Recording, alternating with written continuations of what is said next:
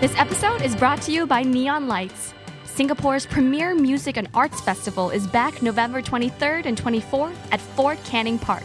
And here's why you shouldn't miss it. You can catch Mumford & Sons' first ever performance in Singapore, Halsey in a brand new set, Han, Muramasa, Nick Murphy, Clean Bandit, Aurora, and many more. Interact with the art on display at Neon Nooks, grab a bite from the market, and lace up your dancing shoes for the silent disco, a festival favorite. Grab your tickets now at www.neonlights.sg.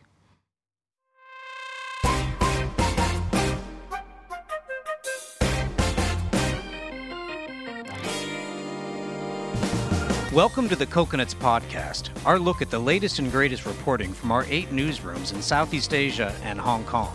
I'm Todd Reese, and I'm the managing editor of Coconuts Bangkok. And I'm associate editor Teirra Kamoltanavith. Welcome to the Coconuts Podcast. Hey, happy Friday. Oh, it is. It is Friday by the time you guys are listening to this.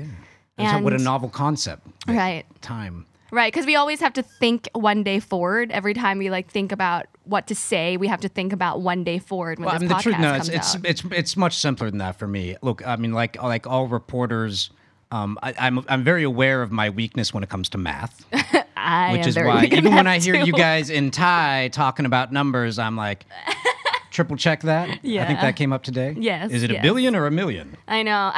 Numbers just elude me. Have always eluded me. Well, but my real weakness is time.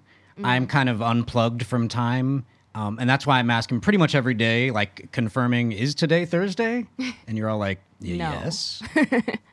Well, anyway, we just wrapped up a pretty busy week in Bangkok that made traffic hell because we held the ASEAN Summit, which welcomed heads of state, prime ministers, political leaders from throughout the region. Yeah. Duterte in the house. Yes, Aung San Suu Kyi was here. Yeah. There were some weird moments. There were. What was that thing that Trump was so mad about? Well, Trump in his 3 years in office now? I know it feels much longer than that. Elections next year. In his 3 years in office has not yet to attend. He hasn't come. He hasn't come to any of these things. Obama came to a couple of them. Obama initiated in 2009 these things. It's like a summit within a summit. It's called the U.S. ASEAN Summit. So he would come. He came to town a couple times when the general summit was going on, and kind of presided over this mini summit with ASEAN leaders and himself. Did he do it twice, like both terms? Yeah, he came twice. Oh, wow. Then the third year, the third time he did it, I think it was in 2016, near the end of his time. And so he invited them all to California. Oh. And he hosted them all at Rancho Mirage in California. That's nice. And they all went. Yeah, of course. But one thing that perhaps people not from around these parts aren't aware of is, it's like the whole notion of face and loss of face. You're not going to go to a meeting with someone else's underling. So Trump didn't come to this thing because November 5th was a by-election day in the state, so he was out campaigning that's a whole other topic. He didn't come. His vice president didn't come, and he sent like a third-tier kind of a backbencher aide, this national, like a deputy like a national... C-grade bureaucrat. a deputy national security advisor, something O'Brien. He sent this guy, and then this guy was the one that all the heads of state were supposed to sit down with, right? Yeah. And then, so apparently, like ASEAN has 10 member states. Seven of them didn't go. Wow. Thailand did, I think Laos did, and Vietnam did. Oh my gosh. They were sort of represented, obviously the rest just boycotted the most democratic of the bunch. Yeah, they skipped it. Wow, shit. And sort of understandably so, because... Yeah, they felt like undermined, right? They sent their foreign ministers who were still outranked this guy that the U.S. sent, but they sent their foreign ministers, but they didn't go. So it was kind of a surprise, but not a surprise. Right. So that was on Monday, and by early Monday afternoon came out this leaked dispatch. It was a diplomatic dispatch from a U.S. diplomat as a warning to ASEAN, saying accusing them of deliberately trying to embarrass the U.S. president by snubbing and not attending his meeting, and saying that there would be, like dire implications on U.S.-ASEAN relationship. And this is a relationship that they talk so much about wanting to improve and revive. Right. I mean, Obama was trying to pivot out of a decade of war in the Middle East, his pivot to Asia, and the rising specter of China. So they're throwing a fit because their president's feelings are hurt, which we know he's a real sensitive snowflake. Yeah. And meanwhile, China and India and everyone's here doing deals and making business and not making forward. hay about nonsense. Right. So funny that. Oof. Anyways, so we got stuff to talk about. Right. We got news Right. from throughout the cocosphere. Yes, we have a lot of hard and light news coming to you this week. And after that, we're going to take a little trans-dimensional journey to a galactic federation that exists that has been trying to communicate with Earth for a long time, and they've been doing this solely through Thailand. So more after the well, news. I'm excited. I just watched Bob Lazar's documentary on Netflix about aliens, like in Area 51. So I'm all ready to hear about your alien tales, Todd. Days after fugitive Malaysian financier Jolo agreed to surrender assets worth $700 billion to the U.S. Justice Department, new information emerged about just what he's been up to. English-language daily Cyprus Mail published an investigative report Sunday that the 38-year-old holds a Cypriot passport granted by the island nation 4 years ago. That cleared up a bit of the mystery about how the Penang-born fugitive has been traveling between places such as China, Macau, Thailand, and the Middle East, where he's been cited. Malaysia had canceled Lo's passport, and he reportedly was no longer using travel papers from St. Kitts and Nevis in the Caribbean. According to the report, Lo traveled to Cyprus in September 2015, and within 2 days was given a passport via an investment scheme that saw him deposit at least 5 million euros into a bank there to purchase property through a proxy. Now, at the time, Interpol had yet to issue a red notice in his name, but somehow island authorities shrugged off a number of red flags raised in a due diligence audit by Thomson Reuters over concerns about money laundering, fraud, his political connections, and, quote, other risk factors. It might have helped that Archbishop Christomos II, head of the Greek island's powerful Orthodox Church, wrote a letter supporting his application. Despite what many are calling a sweetheart deal with the Americans, Lo had to admit no wrong and saw 10 lawsuits brought by the DOJ go away. He still wanted Malaysia for his role in allegedly looting billions of dollars from the 1MDB Sovereign Wealth Fund. A girl's lack of exposure prompted a discussion about the importance of sex education in Indonesia recently, because apparently she didn't know what semen was. Well, how old a girl are we talking? Well, I'm not quite sure. The stories just said teenage girl. She's supposed to be young, but I don't know how young. Okay. Continue. The story came to light when a Twitter user shared WhatsApp screenshots of a conversation between a doctor and an acquaintance. In the chats, the doctor tells the story about a teenage girl whose boyfriend had convinced her that he has excess white blood cells, and the only way to get rid of them was through his penis. Yeah, I don't think it works that way. Not knowing that it was actually semen he was talking about, the girl said she helped her boyfriend because he would appear, quote, like he was dying, really pale because of the excess of white blood cells. Well, that's very creative. I wonder what happened to just, crying. Well, while it's still unclear if the story actually happened, the screenshots of the conversation became viral, prompting the hashtag sexual education to trend over the weekend in Indonesia. Many are saying that it highlights the importance of teaching kids about sex. Here's Regional Managing Editor Andra Nazari about the state of sex education in Indonesia and how locals are reacting to the now viral screenshot. So this story blew up on social media in Indonesia, mainly because of the taboo surrounding sex education in the country. Indonesians in their 20s and 30s now, most of us did not receive sex education in school. But recently we're seeing people come around to the idea that, this serious topic, deserves to be discussed and taught to children. In fact, sex education was actually introduced into the national curriculum in 2013. And this was after years of lobbying by child welfare groups who argued that children have the right to sexual knowledge, to recognize its potential harms and to protect themselves from sexual violence. To some, this serves as a cautionary tale. Thailand has Mama Mani got a proposition for you. Put 1,000 baht in her rotating share club, and you're going to get 1,930 baht back for that investment. Wow. How do I sign up? Yeah, well, in case you're wondering if that sounds too good to be true, well, you're 2 steps ahead of me because, yes, it is. So far, more than 4,000 accusers have stepped forward to say that the self-proclaimed net idol, Wantani Tipawet, known online as Mama Mani or May Mani, had scammed them of their money, and police say the damages so far may add up to over 1.3 billion baht, or about 43 million US.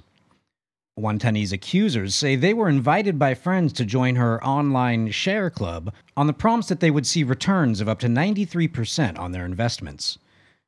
The scam they're accused of running was presented as the kind of traditional money pooling system where people contribute amounts of money into a pool that pays out to members on a rotating basis. It's kind of a common thing. You see this in societies all around the world. Right. I think the English call it partner hand, and in the Caribbean, it's susu. But in Thailand, it's share. Right. It's very common. A lot of names. It's very, very common. We looked this up. There's a whole lot of names for it. Everyone does something like this. So far, at least 5 people have been arrested in connection with the alleged scam, and that includes Mama Mani herself. She was the first to be arrested along with her 20-year-old husband, Meti Chinpa, on Saturday when police tracked them to a motel in Chonburi. The 2 have been charged with fraud, entering false information online, and violating the Computer Crime Act. My favorite part is that when they were arrested, they were like, "Oh, we didn't escape. We're just they're visiting a cousin and are nowhere to be found for a few days for no reason." That's the ticket. That's right. It was like just as all this news was blowing up, and it's the one that was the mono topic online, and they were gone. It's like they were like, "Oh, no, we didn't run away. No." 3 more arrests followed, and on Thursday morning, none other than Mama Mani's mama, quite poetic, eh?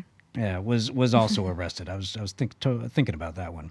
Footage of the arrest shows Tawan Rat Tipawet crying upon seeing an arrest warrant with her name printed on it.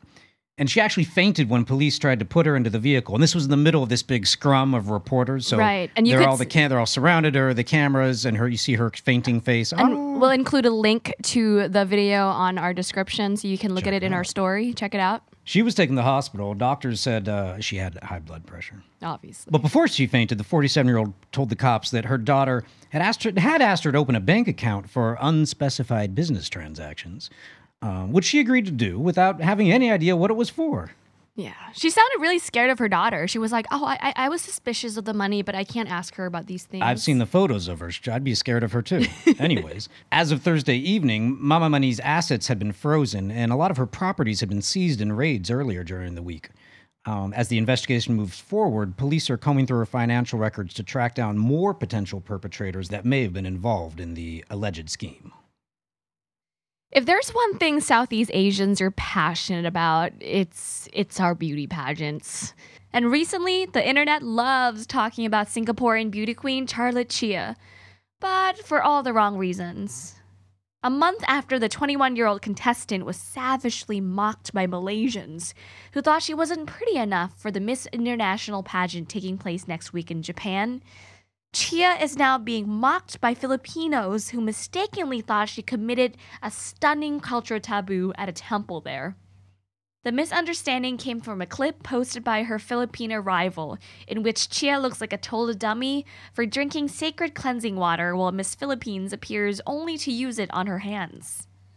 Those who don't know better or are just jerks who are quick to make fun of the Singaporean contestant without actually watching it closely made fun of what they mistook for a facepalm moment. It was the latest in a tradition of pre-pageant flare-ups between highly competitive fans in nations contending for many crowns and tiaras each year. But the last laugh was on the unkind Philippine fans after their contestant returned to Instagram to explain that Miss Singapore was actually doing exactly as instructed by rinsing her mouth with the water. Contestants from more than 65 countries have been sightseeing around Japan ahead of their competition set for Tuesday in Tokyo. Two graphically violent scenes gripped Hong Kong this week as politicians from opposite sides of the growing divide were savagely attacked in public. First was pro-democracy lawmaker Andrew Chiu, whose ear had to be sewn back on after it was bitten off by a rampaging Mandarin-speaking man on Sunday.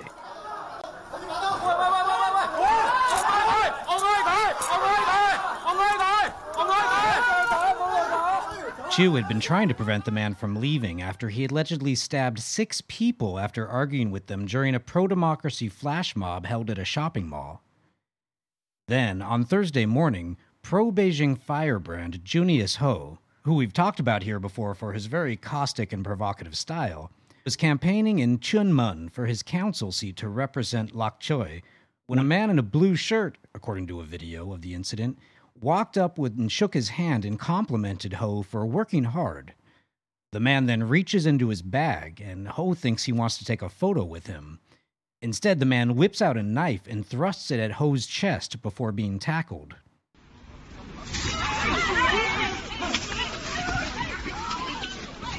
Ho later said that the blade hit a rib and left only a superficial wound.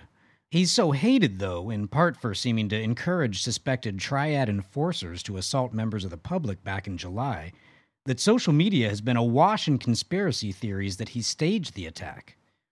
In fact, it seems to be open season on politicians in Hong Kong, particularly those who support the people's right to have a say in their government. Activist Jimmy Sham was beaten with hammers in Kowloon. He was one of 4 pro-democracy candidates assaulted, 3 of them while canvassing. The election is set for November 24th.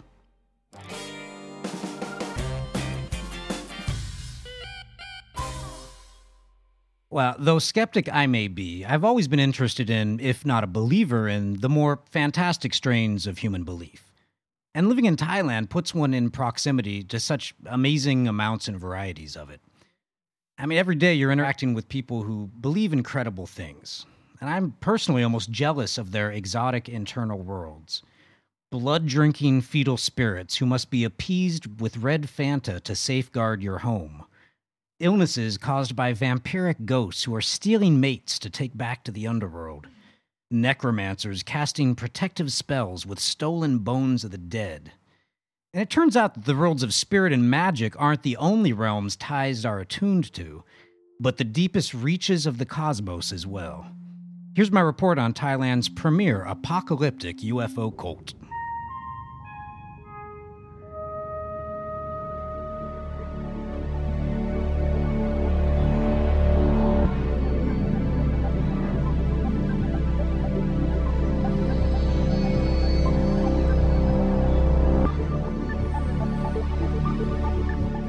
"21 years ago in the central province of Nakhon Sawan is when Somjit Riapet first saw them.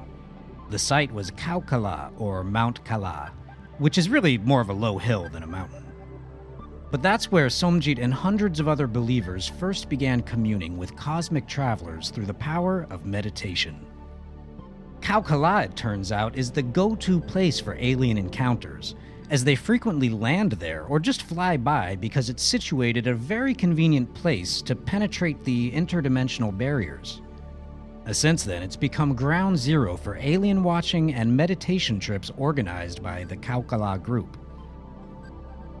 So what does Khao Kala believe? Largely a mishmash of alien prophecies on wars and natural disasters. Khao Kala people just can't believe that there are people who do not believe in these aliens, who they say are turning their backs on the very beings desperately trying to keep humans from destroying themselves. Who are the Khao Kala believers? Surprisingly, mostly middle-class, middle-aged types who don't fit the usual tinfoil profile. Still, at events, they openly talk in great detail about apocalyptic calamities about to befall the Earth, recounting the fires and earthquakes soon to sweep the world, according to them aliens. But rather than an obvious scam to separate the gullible from their money, the collective impression of Kaukala is really that of a new agey, mostly harmless UFO cult, the kind that's been around since the 1960s, but hopefully without any of the mass suicide that sometimes befalls them. Okay, so why Thailand? Why has an intergalactic federation of alien species chosen this Southeast Asian kingdom for their human outreach campaign? It's simple, really. Buddhism. Meditation is central to Kaukala, and its members believe that their heightened mental and spiritual acuity attune them to the live stream of alien thought rays. Hear directly from Kaukala believers, including a Harvard-trained former heart surgeon and one-time health advisor to the king, in Coconuts TV's latest feature, Close Encounters of the Thai Kind. Here's Tepanom Mungman telling host Agrit Bunyai about the time he was abducted and taken to an underground city on Mars. Have you ever been on these ships? Or have you ever been to another planet? Or They took me to Mars once. what was it like? Yes, strange experience.